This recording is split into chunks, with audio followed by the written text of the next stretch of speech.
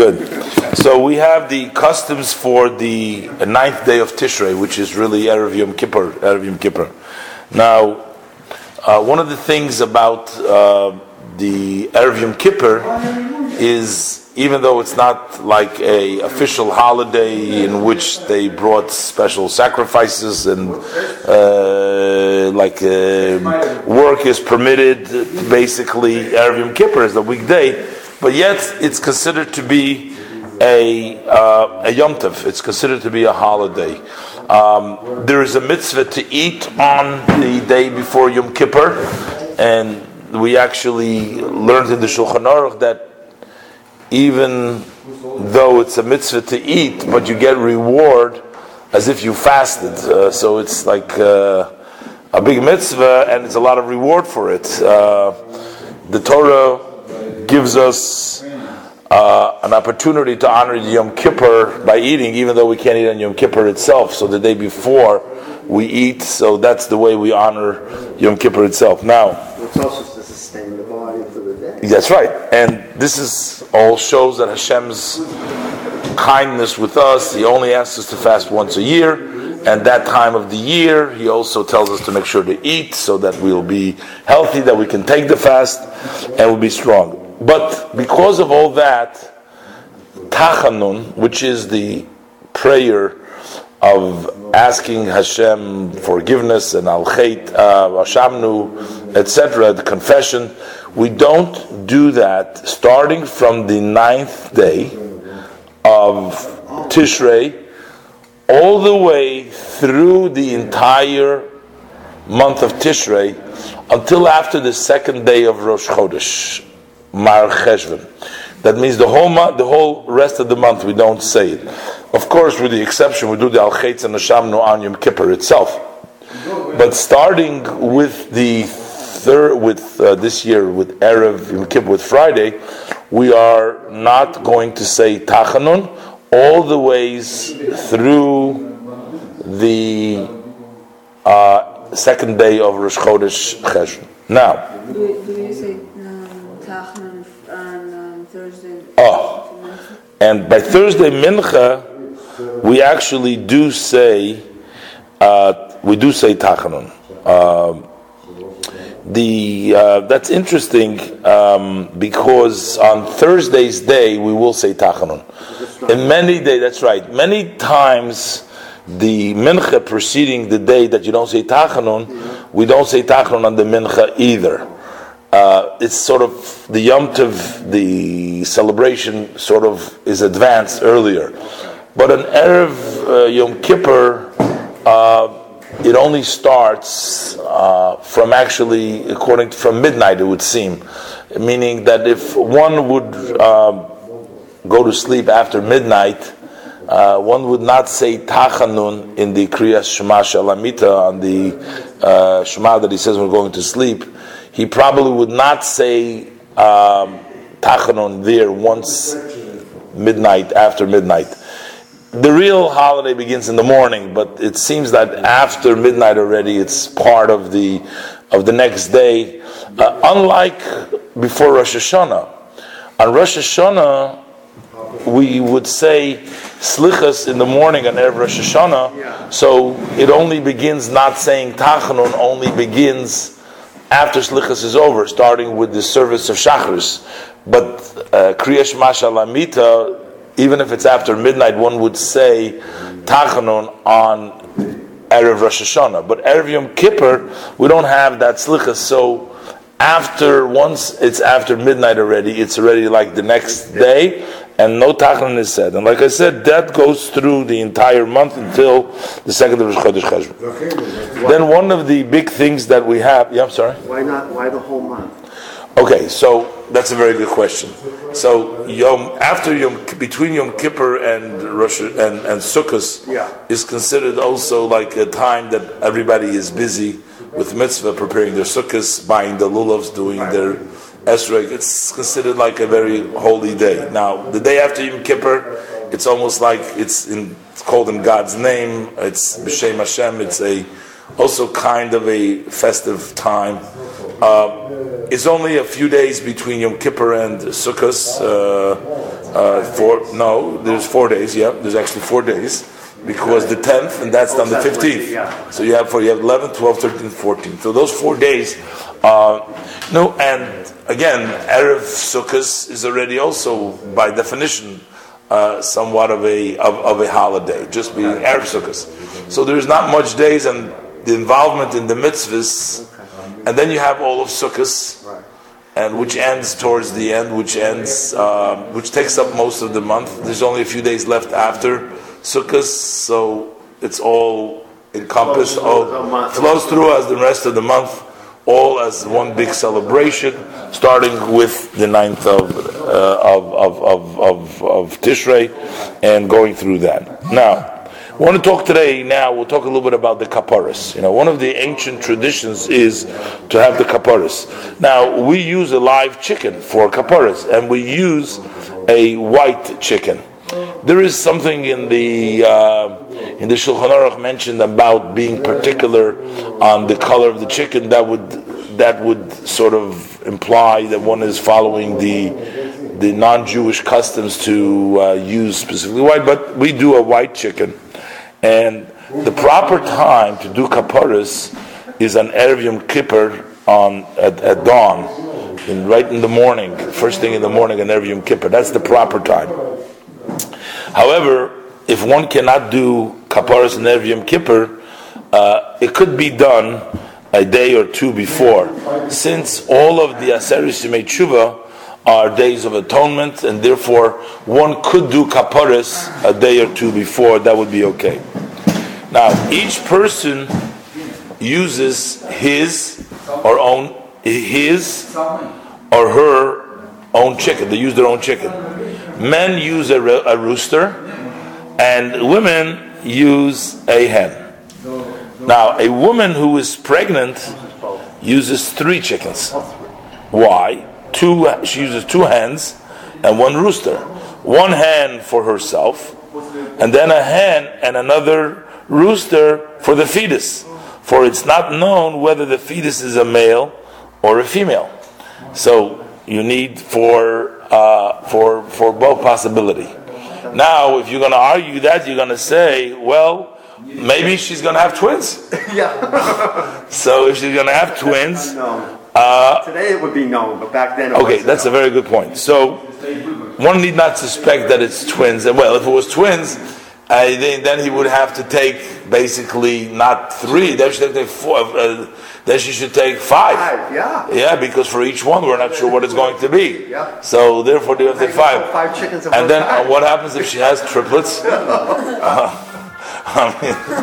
That's certainly not something that you're going to suspect. No. But you bring up a good point. What happens with nowadays that we know that she's carrying twins? You can know that she's carrying twins, and you can even find out what sex they are. Well, you could find out, but a lot of people choose not to find out, and we don't necessarily find out. So you can say that is unknown.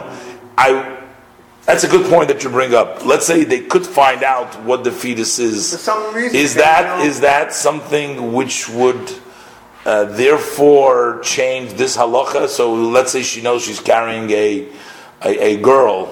The baby's a girl. Would she only need 2 hens and not a rooster because she knows? Maybe yes, or maybe maybe the halacha remains as it is, still carry 2. Because you never know. I mean, I had it in my own situation, where the doctors said it was already a full term and full to baby, and the doctor says it was a girl, and it ended up being a boy. Oh, the doctor didn't see it. Yeah, and it ended up being a boy. So that was right. The doctor, they took an ultrasound and everything. They are not. It's not etched in stone. Okay. Some people say that it's the other way around, though. If they say it's a male, then for a female they can make a mistake and it could be a male, but a male they would know better. But whatever the case is, my own inclination, I'm not sure, I'm not ruling over here. My own inclination is that you still do the way the Shulchan Aruch says, ultrasound, that's fine. Okay. Just go by the rules and do 2 from a sofa. Now the question also becomes, what happens, like in nowadays, when we know that there's the twins over there, right? You don't know what they are, okay? Also, in a similar situation would be, how early in the pregnancy do you need to know? Nowadays we have like these kits, you can find out very, very quickly whether a woman is pregnant or not. How soon of the pregnancy? At that point of the pregnancy, the baby is not a male or not a female. In the beginning of the pregnancy, that was before it still develops at all. Is it 40 days? 40 days already, that's the time that you can start telling. 40 days after conception is when you can start telling what it is. We have rules about praying for a child, that it should be a boy or girl, that after 40 days it's already been developed, so that's going to be a prayer in vain because it's already been determined. But all these questions like we're having, would you still bring two, or do you have to? We'll see later on in a minute that this tradition of using one for each person is also something which is the best way to do it, but one can technically fulfill the obligation by joining in with one. So one can say, in these cases when you're not sure, just follow what the Shulchan Aruch says and do the minimally, and then in any other case beyond what the Shulchan Aruch says, beyond the twins and beyond the beyond what the just not knowing the three as we have in Shulchan Aruch, or at what stage one need not suspect and go beyond it. At the earlier stages, before it's actually clear that she's pregnant by all signs, not by using different kinds of technology, finding out she's pregnant. That is the status of calling her a muberes. That's when she would be pregnant, and then we will require three. Perhaps before that, I say perhaps because I'm not going to rule on that clearly. You have to check and see what the rabbis would say and something like that specifically. But to me, it seems that we can be lenient in those cases and just do as the Shulchan Aruch says, which use three when she's known pregnant in the regular pregnancy without any test, known that's pregnant, then only use three. And if there's a twin, even if just use the same three, one for her and one for the possibility whether it's a boy or a girl. Now, somebody can wonder, why would you need? What is the purpose of bringing these kapparas? Kapparas means it's an atonement, and as we'll see, the wording that we read, we say that this should be an atonement, and the kappara, it means it should be an atonement for us. And while we're going to slaughter the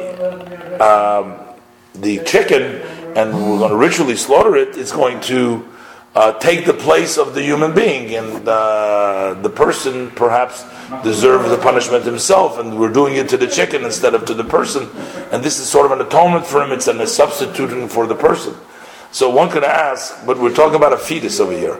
A fetus hasn't done anything wrong, and why would we need kapara? Why would we need an atonement for a fetus? And to begin with, male, female, or otherwise, it's only really the mother who's an adult, who's a responsible person, who needs a kapara. Why would we need kaparas for the fetuses?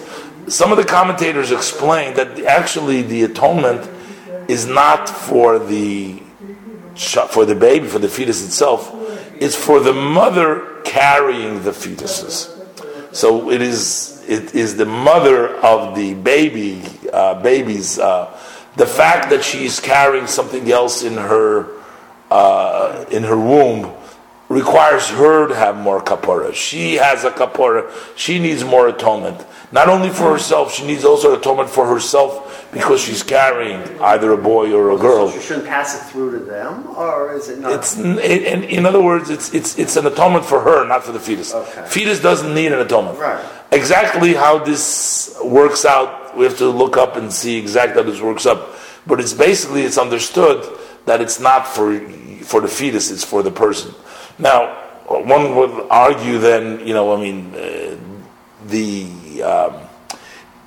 even children, even family people. We do a kapara for everybody. Every member of the family, even if they're very young, and even though they may not be responsible for their own deeds, but still, even children sometimes get punished because of the parents' sin. Small children under bar and bar mitzvah are considered like the possession of their parents, and sometimes, God forbid, something bad can happen to a child on the account of the parent. So they need a kapara too, so nothing bad should happen to them. So the problem is really with a fetus, because before it's born, it doesn't really seem that there's anything really there. There's no entity over there really. Uber yerech imoy, a fetus by the standard of Allah is considered like a limb of its mother. It's like a foot of the mother. It's part of the mother. It's not independent. So how do we give it independence? And that's why we're explaining that it's sort of a mother's additional atonement needed. The question would be, what happens if a baby is born? This is all these situations. What happens if he's born after Kapparis? So they did Kapparis, and then he was part of the mother, and now he's an independent created being, right? Do you need a separate Kappara at that point? But those are all cases, the discussions that are just make for interesting discussions.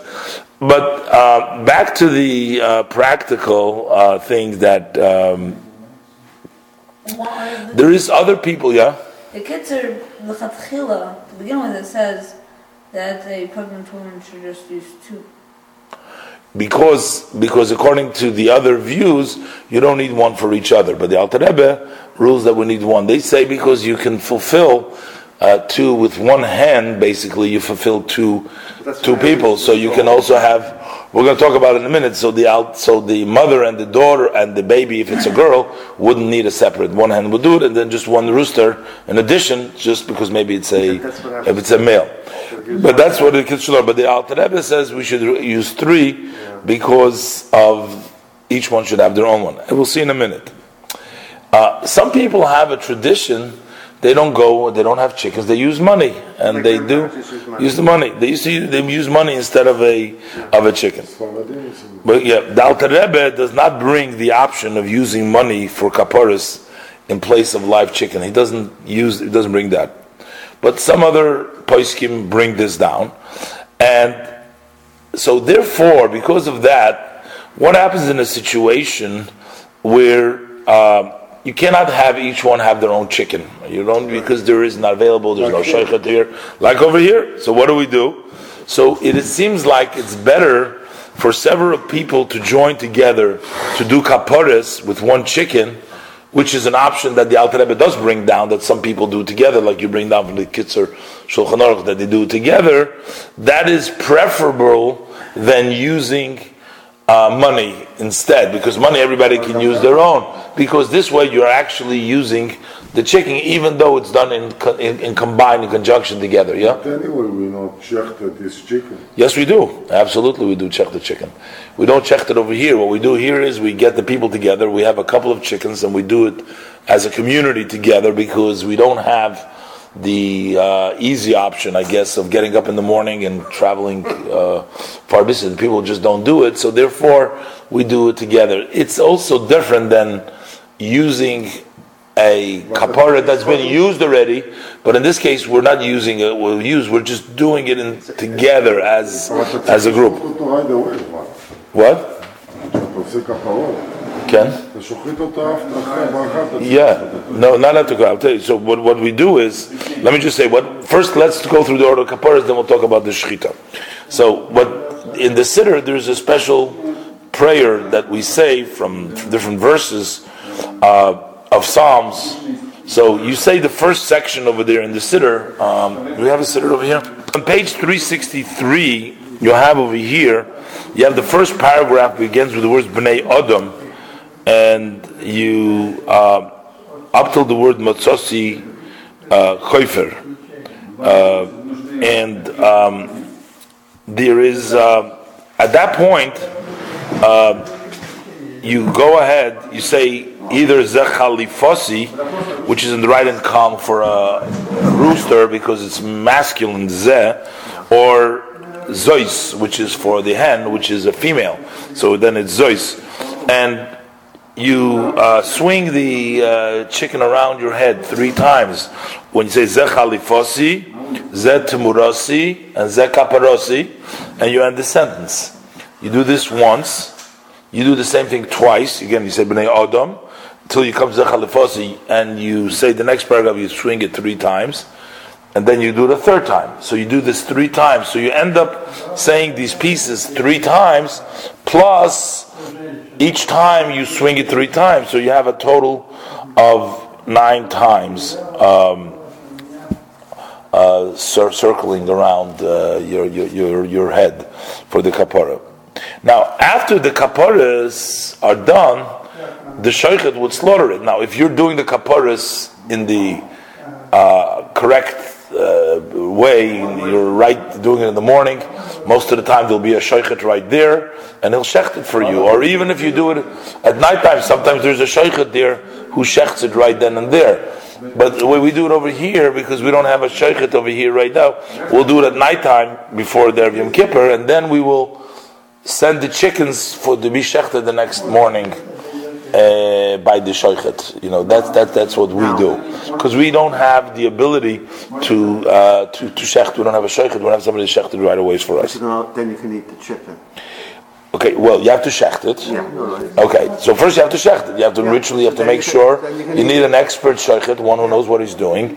Shecht it in the kosher way. Now, you'll see, there is also a special mitzvah in the Torah that you take a sand and you cover the blood after you shecht. It only applies to a chicken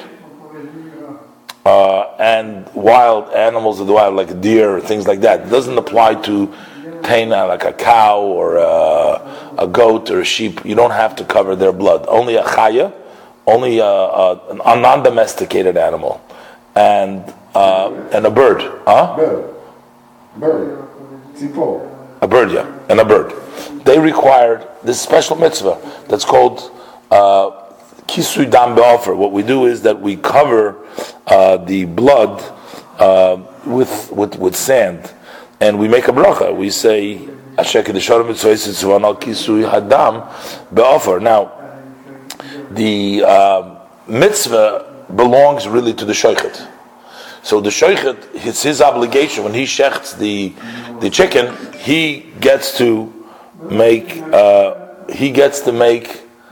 the bracha on kisu adam for covering the blood, but he can give over the rights and the privilege to the other person, so that the other person can make the bracha. So the way it's done is that the shochet usually agrees and allows for the person to have another mitzvah. So, in addition to shechting the kaparas, you're doing a mitzvah covering the blood with the sand. So, what you have is you have sand on the floor, which absorbs, pieces, which absorbs the blood, and there's still on the top of the blood. And then you take some more sand with your hand or with the feather of the chicken, and then you cover up the blood. And then you make the bracha.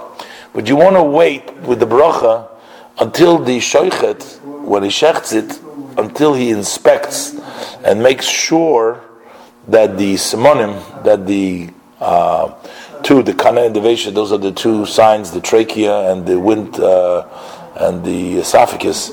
You want to make sure that they were cut properly so that it's a kosher.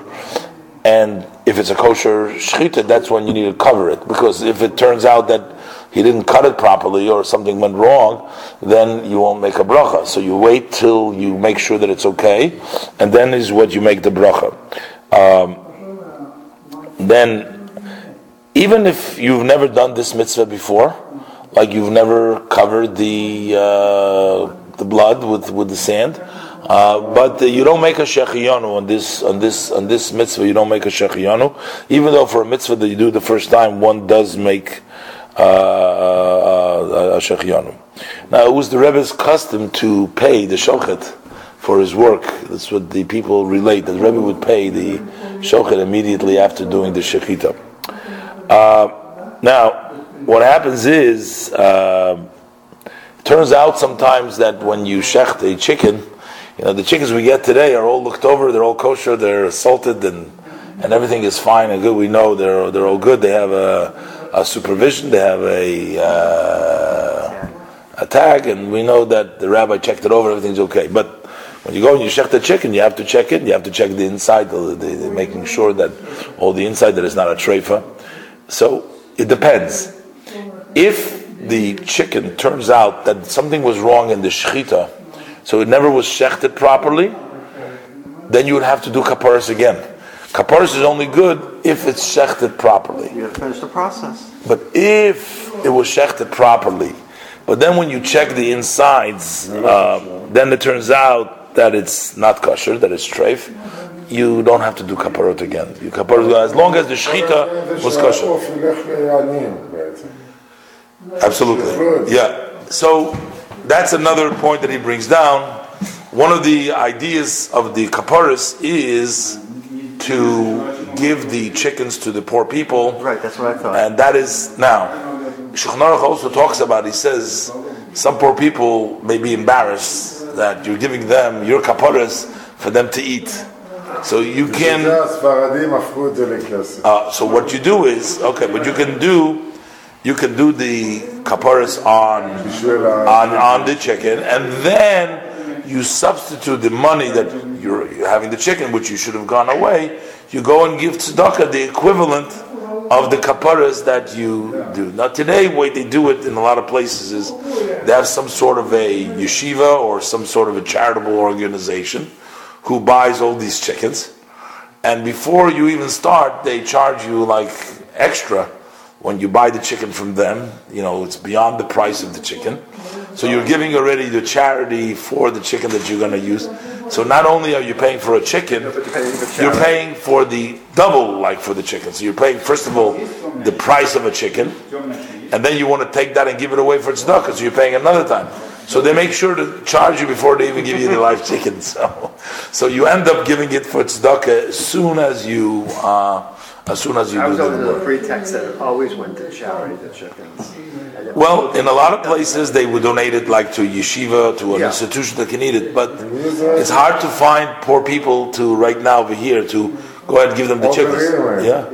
Maybe they do, maybe someplace they do.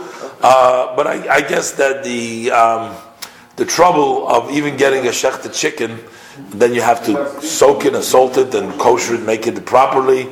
That's a big pain.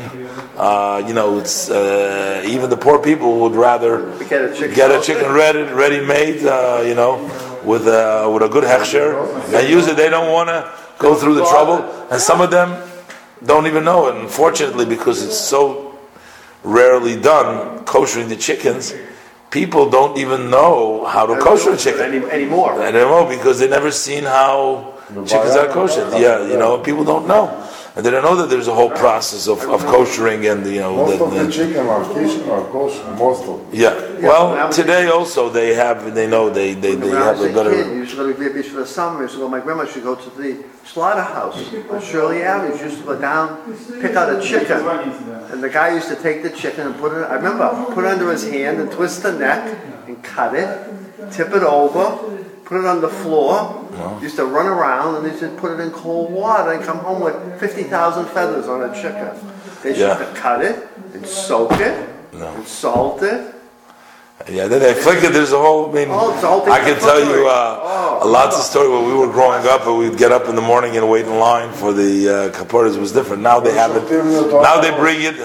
But there was also a lot of problems with some of the PETA organization, with the animal rights organization They got a wind of this, and they're sort of making a lot of noise about cruel treatment, et cetera, et cetera. But those are all things that the tradition, what we have, very important tradition. And is this a tradition, or is it actual? It's a halachic tradition. It's a tradition, it's ancient tradition, which has been incorporated and become part of the tradition. But like I said, some people will use money instead, and some people will say that is the but those who stick to the letter of the law, to the old-fashioned way, don't do things, everybody's trying to make a little modernize it, make it easier, make it more clean, more comfortable. People don't like to see blood and things like that.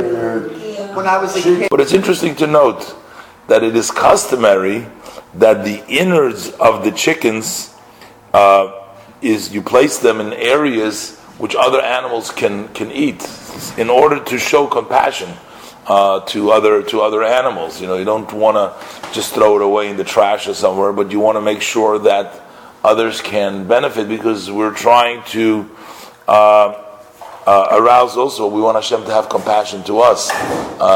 So it shows to you that this whole thing is a ritual and a holy matter, but it doesn't take away from the desire to make sure that we treat them compassionately and we treat all animals with compassion.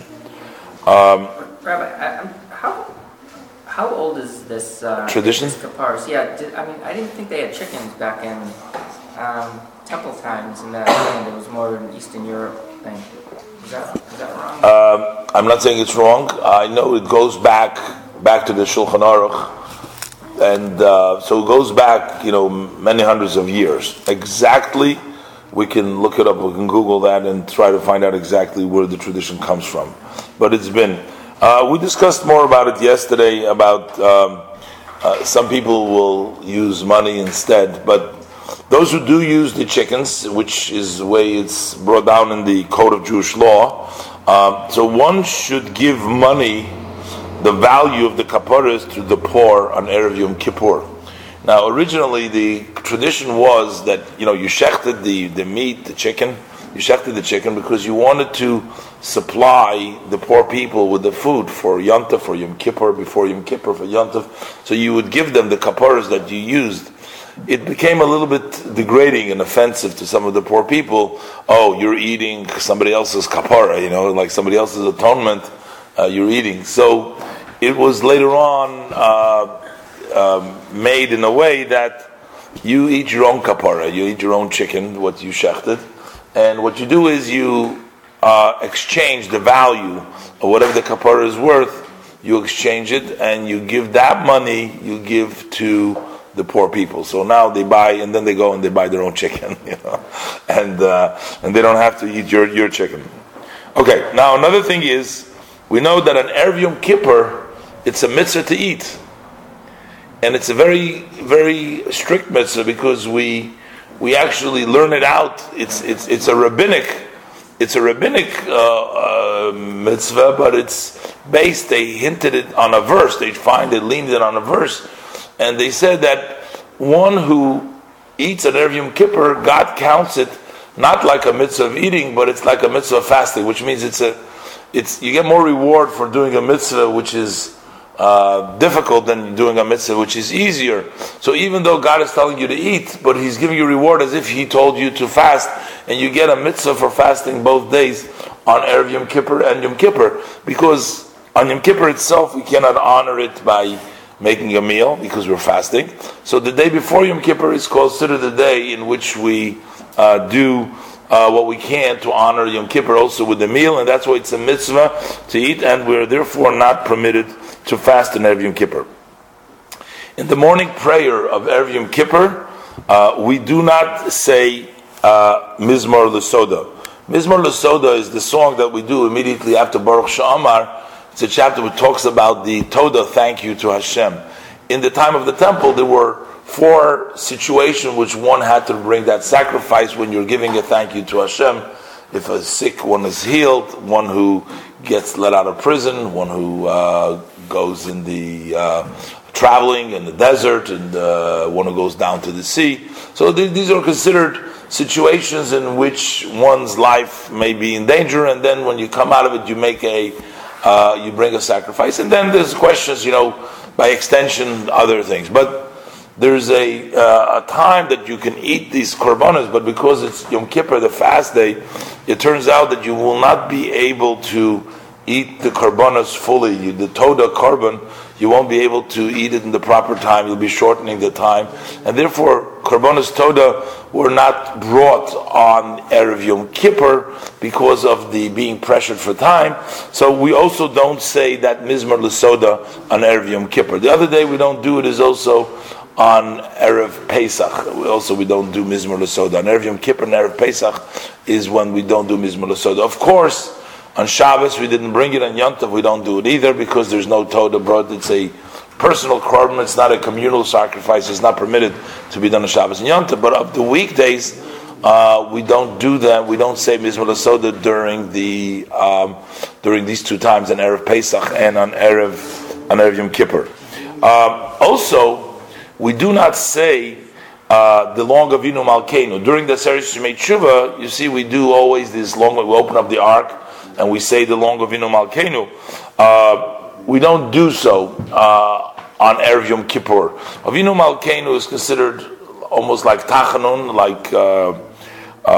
we do not say Tachanun, we do not say the special additions, the confession and Tachanun and beseeching Hashem, which is not said during holidays. The Eve of Yom Kippur sort of becomes a semi-holiday. It's like a holiday, even though there is no real holiday. The only mitzvah is to eat there.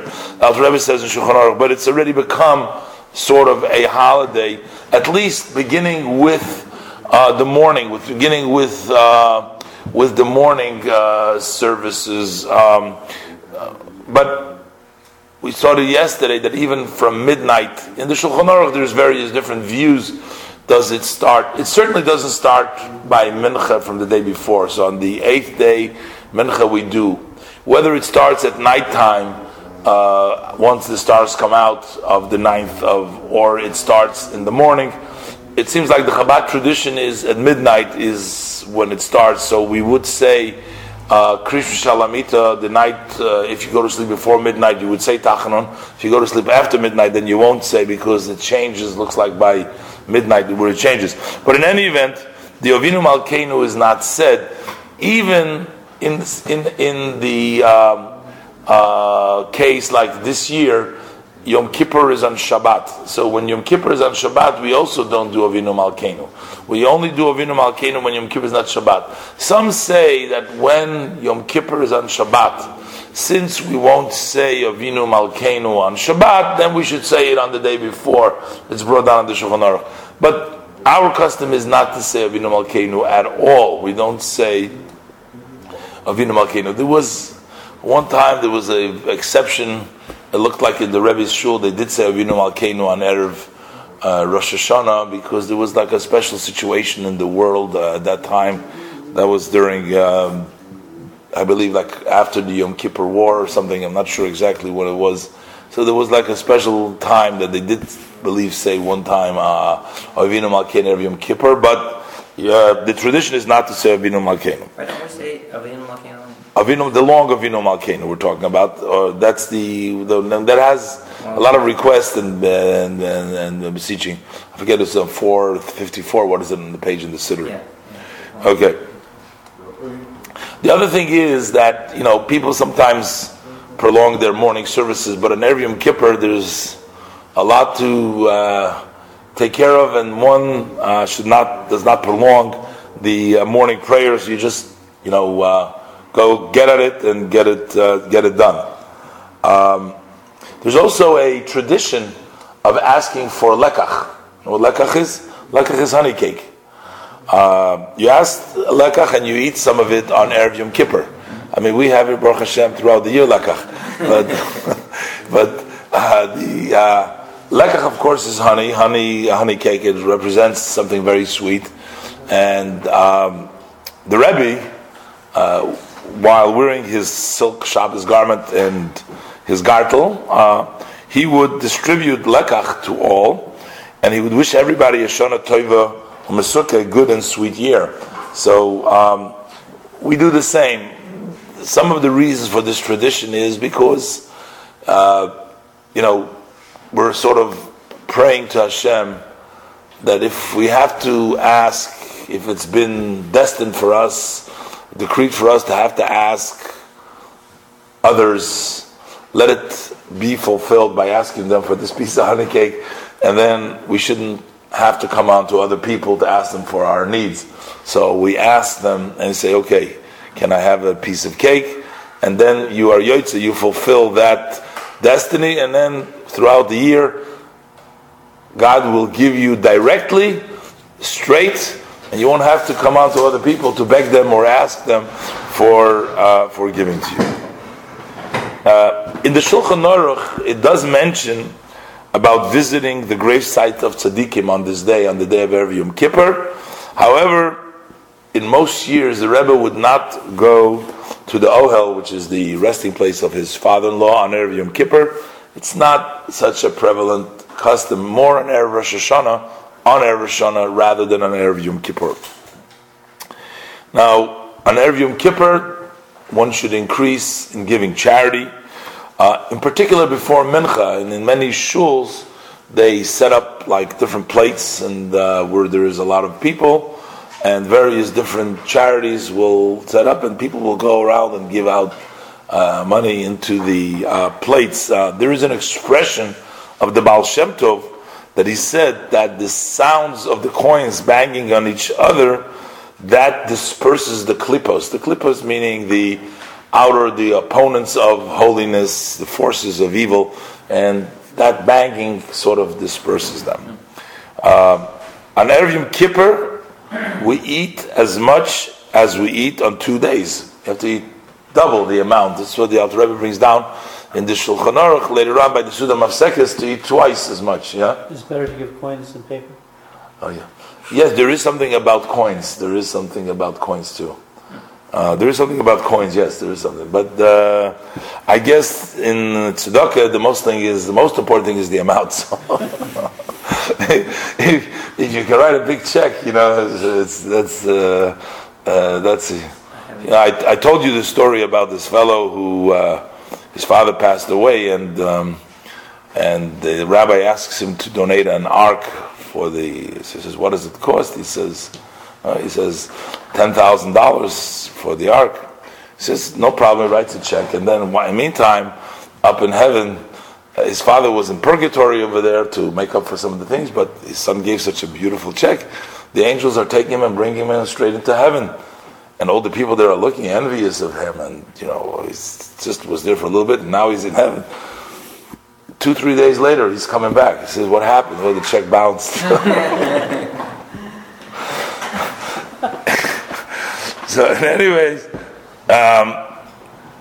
so on Erev Yom Kippur, okay, so one amount basically is for Erev Yom Kippur, and one amount is for Yom Kippur, so we have to eat double. One who eats and drinks on Erev Yom Kippur, Hashem counts, as mentioned earlier, as if he fasted on both days. It's also, some people use double breads like on Shabbos, not our custom to use, like a Lechem Mishnah, like you do on Shabbos and Yom Tov. We don't do that on Erev Yom Kippur. There's also a custom, a Jewish tradition to eat kreplach or krepchen, whatever. You know what kreplach is? It's dough that's filled with meat. Now, we'll see later on, some people don't eat meat on Erev Yom Kippur. Shouldn't they really eat meat? You should only eat easy digestible food. So the question is, they fill the krepchen, some fill it with chicken, so not to be meat. And some people say that, so one idea is that a little bit of meat is okay. We're talking about a lot. But in any event, on Erev Yom Kippur, we also dip the hamotzi in honey, and salt is still brought to the table. You bring salt to the table, but the dipping is done in the honey. And as mentioned, on Erev Yom Kippur, we only eat food that is easily digested, such as chicken and fish. And some fill the, as mentioned before, that they use chicken for the kreplach, whatever, as mentioned earlier. Okay. In a talk, the Rebbe mentioned that after Ma'ariv, the service of Ma'ariv, one should review the Haftorah of Yom Kippur. We have the story of Yonah, and also the first day. So we do that after midday. Like on Shabbos, we know that we want us to review in the afternoon the Shnai Mikra Vecha Targum. You do the Torah portion and the Targum, and then you also read the Haftorah. But there is on Yom Kippur there is no such a thing as Shnai Mikra, but at least the Haftorah should be read. It seems like it's connected to that general theme idea of reading the Haftorah on Friday afternoon, what you're going to be reading on Shabbos. So in this case, especially the one who does the Haftorah after Yonah, I'm sure he looks it over and then he reads it for us on Yom Kippur. Talking about Dr. Schaffel over there. Okay, now it's interesting that the Rebbe ended his shiva for his mother, who passed away on the 6th day of Tishrei. So by the time it came to Yom Kippur, it was only 3 days. Okay, they had the 6th, 7th, 8th, and 9th. It was really 4 days. It wasn't a full shiva.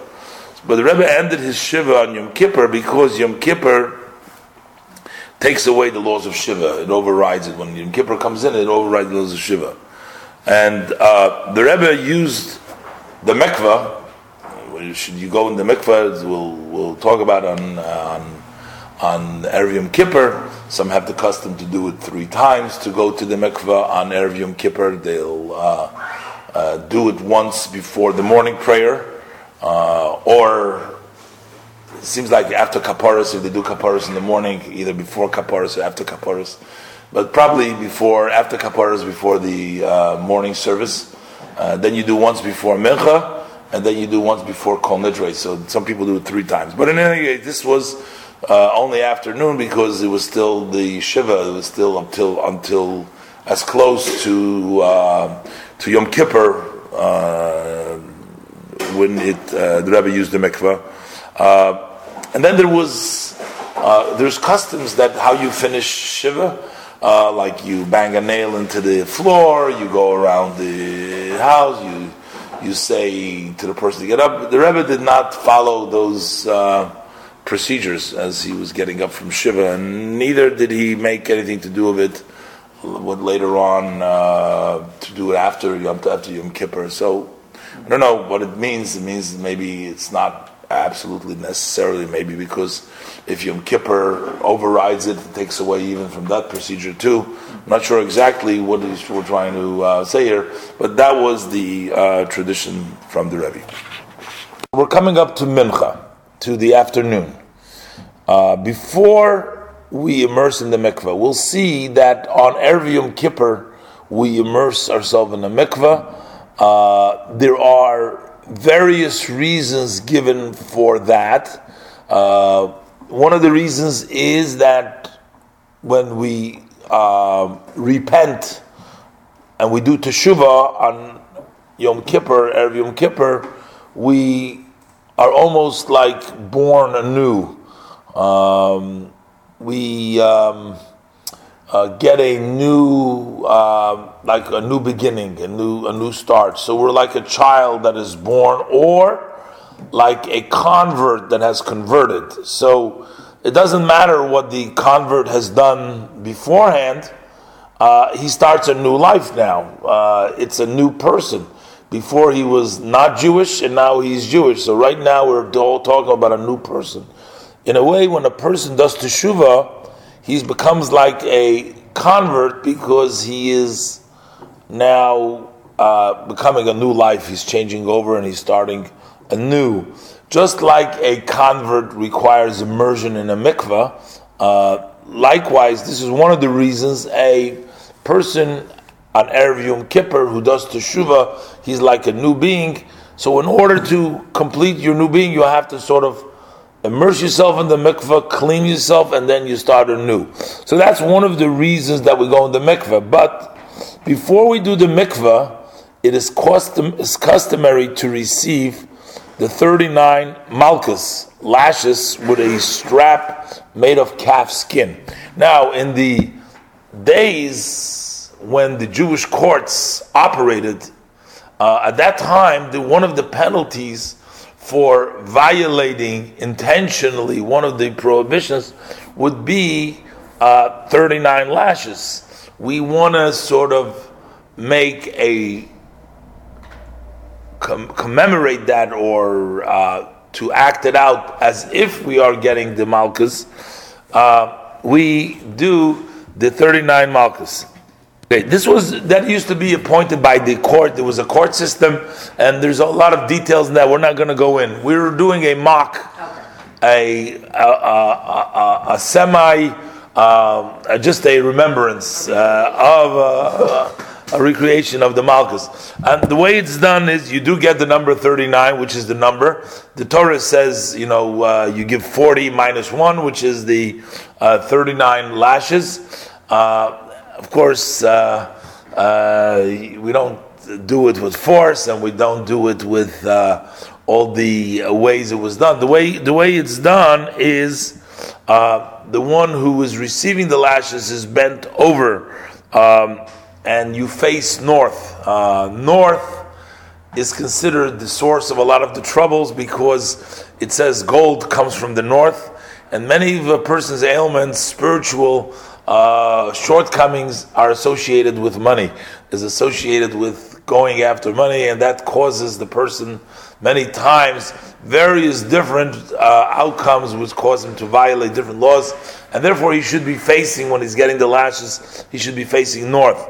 Now it's done while one is bent over and facing north. Now, how exactly you're bent over? Sometimes you just bend your back.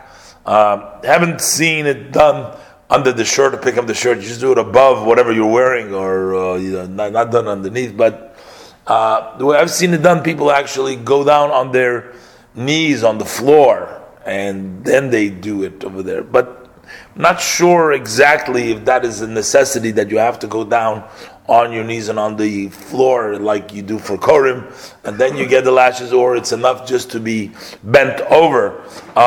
And is the relationship of 39 also to Malachos that you're not supposed to do on Shabbos? That's also number 39. Perhaps in some mystical way it's connected, but not necessarily in a open way.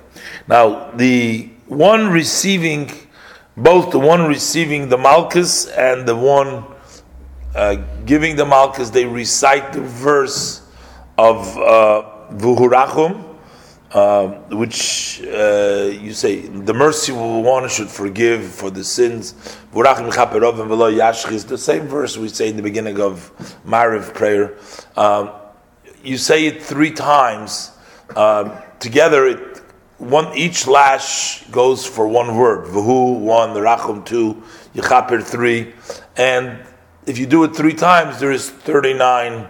There is exactly 39 words there. There's 13 words in that passage. So 3 times 13 would make it 39.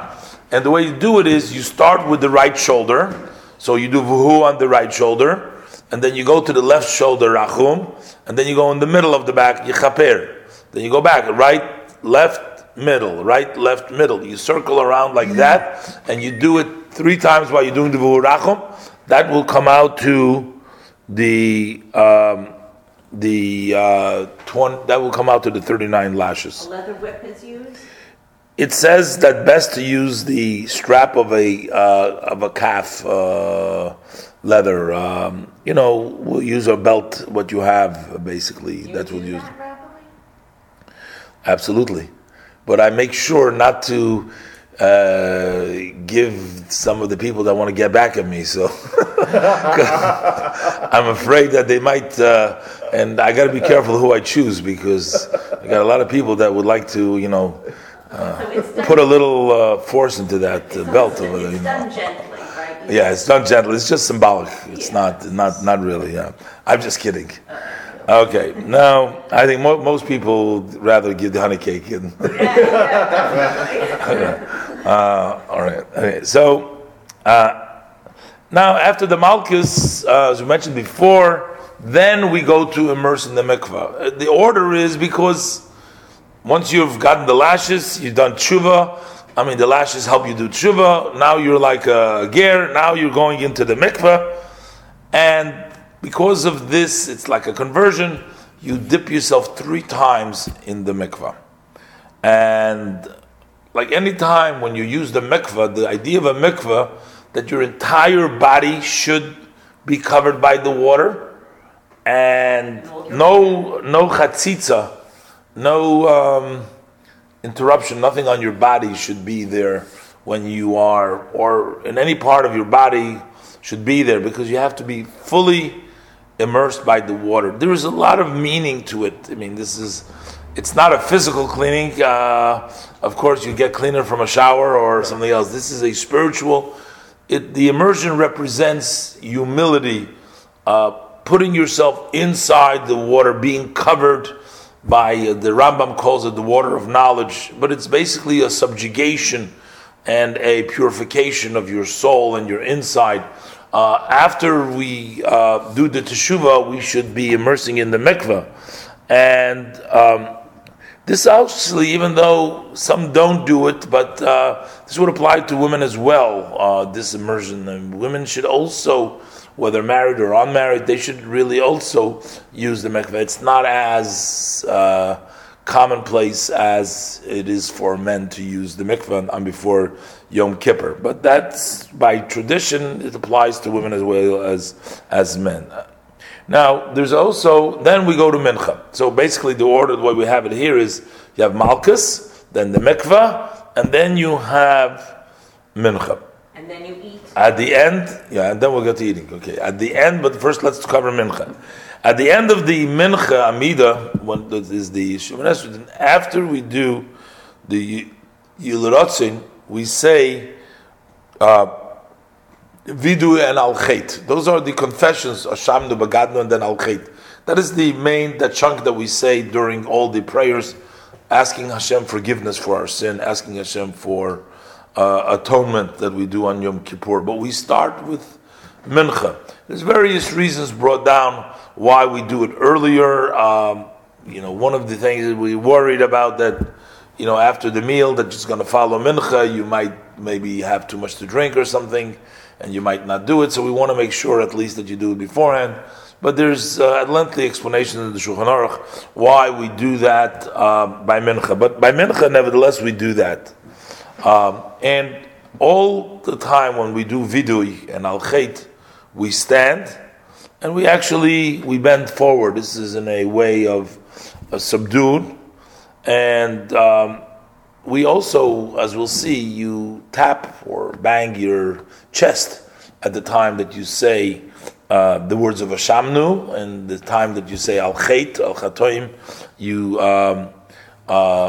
do that. And there are several verses, they had 2 dots showing that the end of paragraphs. So you sort of make a short pause after each of the sections over there, and then you continue. Ashamnu Bagadnu, it goes by the Aleph base if you pay attention. Ashamnu Bagadnu Gazalnu Debarnu Doifi Avinu Aleph base. The same thing is, and then when you do Vanachnu Hirshanu, and then you say, and then there's also when you say Slach Lonu, Mechal Lonu, Kaper Lonu. V'yal Kulo Melo Aslicha Slach Lonu, Mechal Lonu, Kaper Lonu. So you bang also on the chest and done when you say that, and also when you say Al Chet and Al Chatoim. I'm not sure about the Al Chatoim. I've seen in some places that we didn't bang the chest, but in the seems like in the here in the source, what I'm looking in the magazine, they published the customs. It seems like on all also in Al Chatoim. I got to look into this further, whether only by Al Chatoim, because the way we used to do it, only when it says Al Chet in a singular. But then the end over there, when you say Al Chatoim, we would not normally bang your chest, but over here it says just across the board. So I'm not exactly sure. Of course, we also don't say mincha. We don't say Avinu Malkeinu when we do the mincha because it's Erev Shabbos, it's still Erev Yom Kippur. We still don't say Tachanun. We'll do it on nighttime, but we know all. We said that on Erev Yom Kippur it's like a Samayontav and whatever. We don't say Tachanun then, so we won't say Avinu Malkeinu for mincha. Now we're not going to say it on Shabbos either, because on Shabbos we don't say Avinu Malkeinu, because Yom Kippur is Shabbos this year. So when it comes out on Shabbos Yom Kippur, we don't say Avinu Malkeinu. Even at the very end, you don't do it.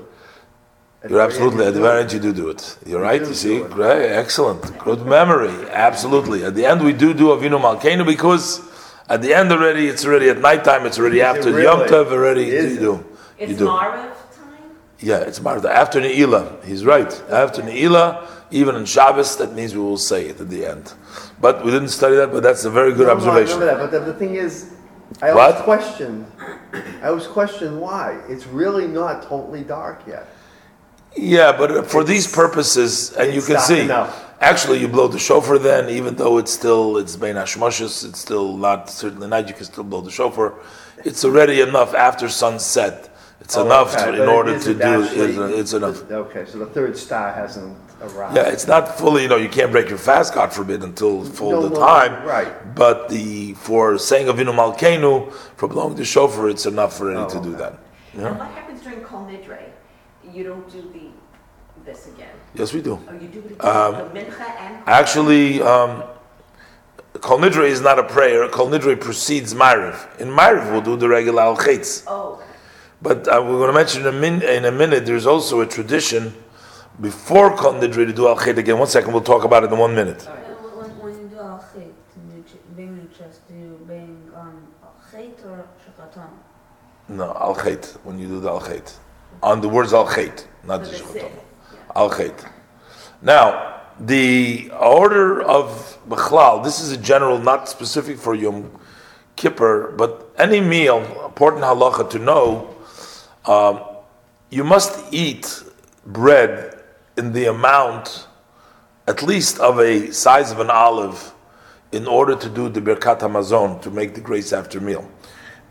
Which means the bracha, the blessing that we make before we eat, any amount would require you to make a bracha. So you're going to make a motzi even if you have a drop of bread.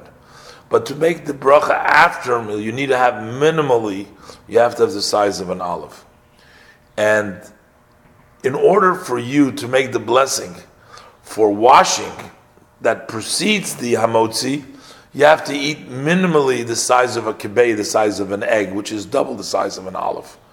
A bread, that amount to wash, because it's related to dinim of tuma, which have the size of a kibbeh. It's different shurim, but basically what I'm saying is that in order for you to wash your hands and say netilat yadayim, you would have to have in mind to go ahead and eat the size of an egg during the meal.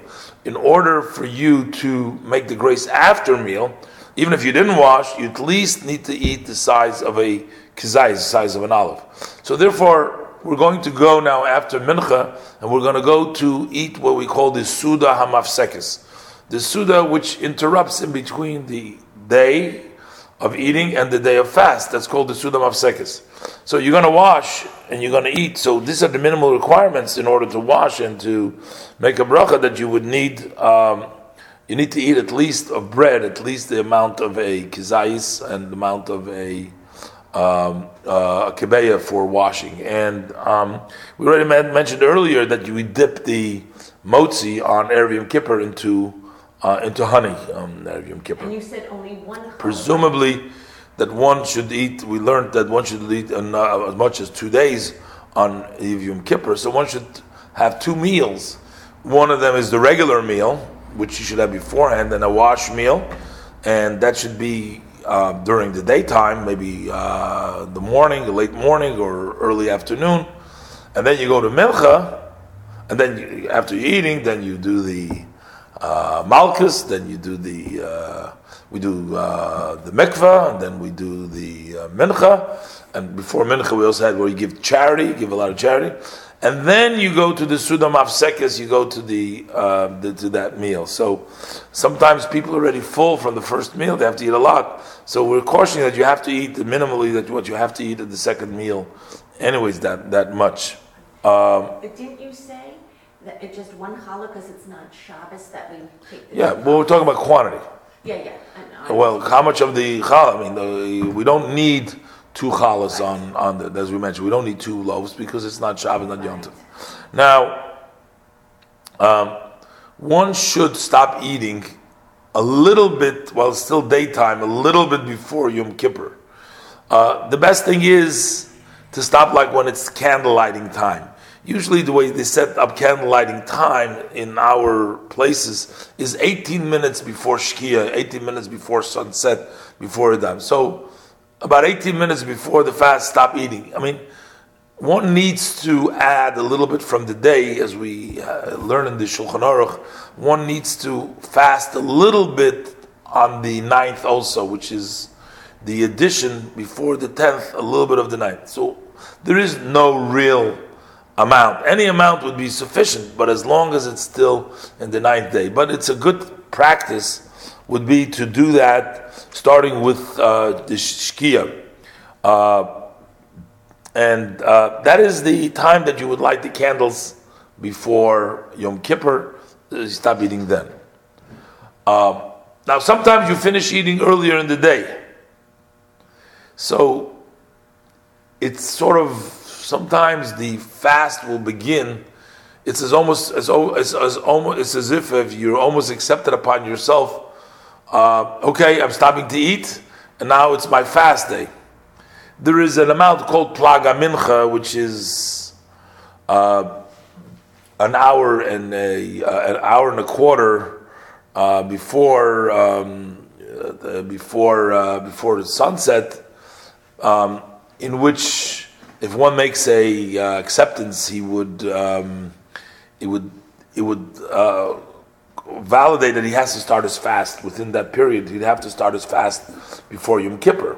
So if one finishes eating and he doesn't say anything, he just finishes eating, it can almost be assumed that he's accepting, as long as it's after Plaga Mincha, he's assumed like maybe he's accepting upon himself the fast earlier, and then he won't be allowed to eat. So that's why we caution the person, we say, if you finish eating beforehand, okay, you should actually specify that you're not accepting the tainus yet. The fast is not accepting yet. So that you're allowed to eat afterwards until the fast begins. Then you can still eat afterwards till 18 minutes before or whatever, you can still eat. But if you shouldn't make any specification, then you might get yourself into trouble. You might consider this, because I finished eating, I've accepted upon myself, and then you want to take a drink, you're not allowed to, because you already accepted the fast. So make sure, if you finish eating early, to have in mind and specify, articulate that you didn't accept the fast in you. What about by not benching right away? Does that kind of... Oh, not benching, of course, then you're still in the meal. But one should not bench. If you finish your meal, you should bench. Yeah. If you were benching, you should bench and not leave the table or anything else before benching, anyways. When it says that you're accepting your fast, does that include the Yom Tov itself, and the malachos? Well, you can't separate really the two. I mean, if you're accepting already the fast upon yourself, then you would probably. That's an interesting question, but I would think that it would go together, because can't fast without being the day Yom Kippur. So how would that work? I mean, it seems to me that you can't separate. I mean, it's probably an obvious question somewhere, but it seems to me that you can't fast if it's not Yom Kippur. I mean, you can't accept a fast if it's not Yom Kippur. You don't accept it's not like a vow, I'm not going to eat for something independent of Yom Kippur. If we say that you accepted Yom Kippur upon yourself, you can't do malacha either, it seems to me. That would be my first answer, but I'd have to look it up to make sure. It seems to me that's the way it is. Now, before we light the Shabbos, and this year it's Shabbos, but Yom Kippur, this year we're going to add in the blessing, we're going to say Lahadlik Ner, Shekel Shalom says Lahadlik Ner, Shel Shabbos, V'Shel Yom Kippurim.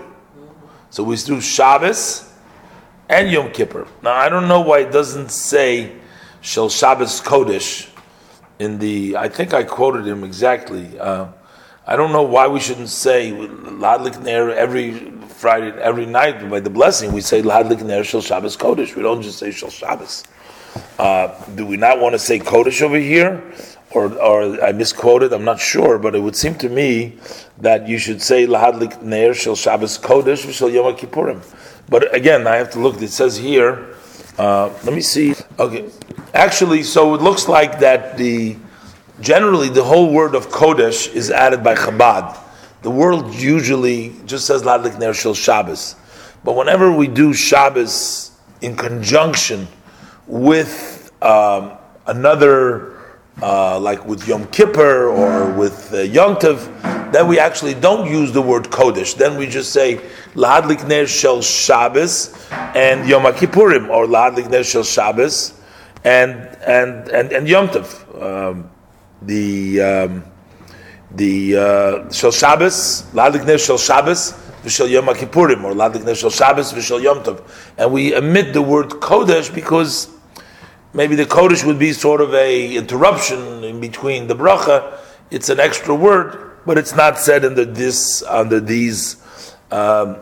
circumstances. So this is the way to be said. You have to say Lahadlik Ner Shel Shabbos v'Shel Yom Kippurim, and then it's followed by the bracha of Shehechiyanu.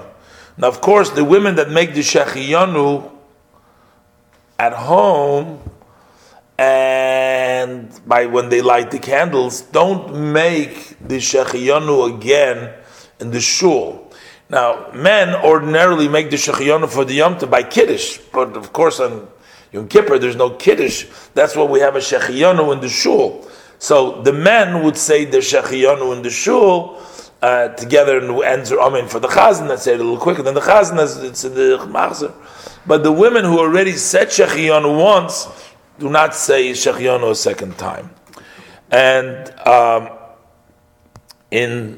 it's customary that in the shul they should have lots of lighting. Yom Kippur, you do a lot of lighting. Now we're going to talk about lighting the candles, the lights on for Yom Kippur. Each married person lights for the family 2 lights, so that you're lighting for the family. One is called a lebedike licht, which means that is a light for the living, that close for the living of the family, and a neshama licht, a soul light, that is a soul light, and that is to remember the souls of parents that have departed. Now, one soul light is enough for one's mother and father that have departed. You don't need 2. 1 is enough. However, a couple who both have parents that have departed need an additional soul light, so there is 1 light for each side of the family. So if a married person, you don't need so the one person who lights for the family would light 1 for themselves, for their own parents, and 1 for the wife's parents, or something like that. Right. So that means that they will light 3 lights, 1 for all the living in the family, and 1 for the deceased of the family, and 1 for each side.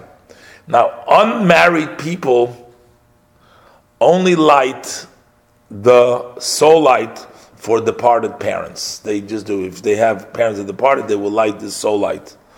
The living light, though the light for the living, is placed in shul, and the soul light is left at home for the Bar Maraheish after Havdalah, which you're going to use from the Ner Shavas, from that light. What were you going to say? No, these are Yortzeit licht. It's a light. A Yortzeit licht is only a name for that licht because we use it for Yortzeit, but it's just a candle. You can use something else. The only thing is that most candles burn out. This burns for 24 hours. But you can use, it's called a Yortzeit candle. Okay? We always grew up, there was 1 for each person. That's the Chabad tradition that is quoted over here. You don't need for each one, just for each side of the family. Now, a person who's married in the year preceding Yom Kippur does not put on a kittel, does not put on that white garment, since they already wore one during the chuppah. They put the chuppah. So what? So what does it have to do? So that means that the person already experienced the emotional effects that the kittel, that uplifting and that special feeling you're supposed to get reminds you of shrouds of the dead, etc. You've already experienced it once this year. You don't have to experience it again, and that's why they don't put on a kittel.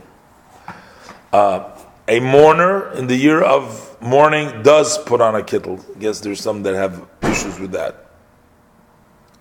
One should not enter restrooms while wearing a kittel. A kittel gets a certain level of, it's a garment that you wear for davening, for praying. It's just like a talis gadol, like a talis that you don't take in, you don't bring in the kittel. Even though your tzitzis you wear, but that's a regular garment, but the talis is considered a prayer shawl, and the same thing is the kittel, it's considered a garment that you pray with. Some people wear the kittel the entire day. Would it be forbidden for them to take it? They don't take it to the restroom. You take it home when you go to the restroom. Okay, now, before Kol Nidre, we put on the talis before Kol Nidre, and in the usual way, and we make the bracha. We have to do it before sunset because you're making the bracha on the talis. After sunset, there's problems if you have to make a bracha because it's not already time for tzitzis. So do the bracha before shkia, before the sun sets. Now, there's some people that have issue with wearing shoes. They say you have to wear socks and things like that. But one may wear shoes in our tradition as long as they're not made out of leather. It's fine. You can wear shoes just as long. Can't wear leather shoes, but other than that, it's okay. When you say leather shoes, total leather. Now, even in blend of leather, you shouldn't probably wear a blend of leather either. Now, what happens if the bottom is not leather and the top is leather? Stay away from that. I mean, there's issues with that. Yeah, I know. So better no leather. No leather. We have enough. If you want to wear shoes, there are some Crocs which are probably more comfortable than shoes. But whatever works. But stay away from leather. That's the best thing. Before going to Kol Nidre, one blesses their sons and daughters, and the Rebbe would customarily bless the yeshiva students while dressed in his talis and kittel. And it's brought in that the Rebbe Rashab would bless his granddaughters while his hands were above each one of their heads. He would put their hands over their heads. So I guess, that's the way I do it. You put the hands over. You don't necessarily have to do it, but that's the way he did it. And what kind of a blessing do you give? Some people, there's various different blessings. Some have the blessings that they do for Friday night. It's not so much in the Chabad tradition to bless the children on Friday night, but the Rebbeim would give the blessing, or they would start off the blessing. Maybe they do a lot of other things also, but they would do the words of the priestly blessings of Yivarechecha, as we do, that the Kohanim do, etc. But the Rebbe would start with the opening verse, Vaydaber Hashem Moshe Leimer, Daber El Adam El Bon of Leimer Kosev Orchos Yisrael. Hashem speaks to Moshe, saying, speak to Aaron, so you shall bless. And then he goes on with Yavrech Hashem Vishmerecha, Yer Hashem Poinav V'Chanecha Hashem Poinav V'Chanecha, Yisrael Poinav V'Chanecha Shalom. And then he would also conclude with the final verse, V'Somu Es Shmiya B'nei Yisrael B'nei Avarachem. So he would do that whole section in the blessing. That's what they would do, and that's, I guess, what we should do too. And then add anything else that your heart tells you that you want to do. The leather, does that include a belt also? No, only shoes. You can wear a leather belt. Okay. Especially if it's a calf belt that you just beat somebody up with. Yeah, exactly. If one is able to, you should recite the vidu we mentioned earlier, that is the Oshamno and the Al-Cheit, before starting with the chapters of Tilim that precede the Kol Nidre, before doing the Kol Nidre. This was also the context of the Rebbeim. So right as soon as Yom Tov is entering, because they have Tilim before Kol Nidre, but if you have a chance there, you do Shamna and Al-Cheit. That's also based on starting the day right away with atonement at the first instance, as the Yom Tov comes in, and just in case something took place between the Al-Cheit you said by Mincha and then Sudam of Sekes, so you started with the Al-Cheit over there. And I guess, and then we go to Kol Nidre. That's what I leave.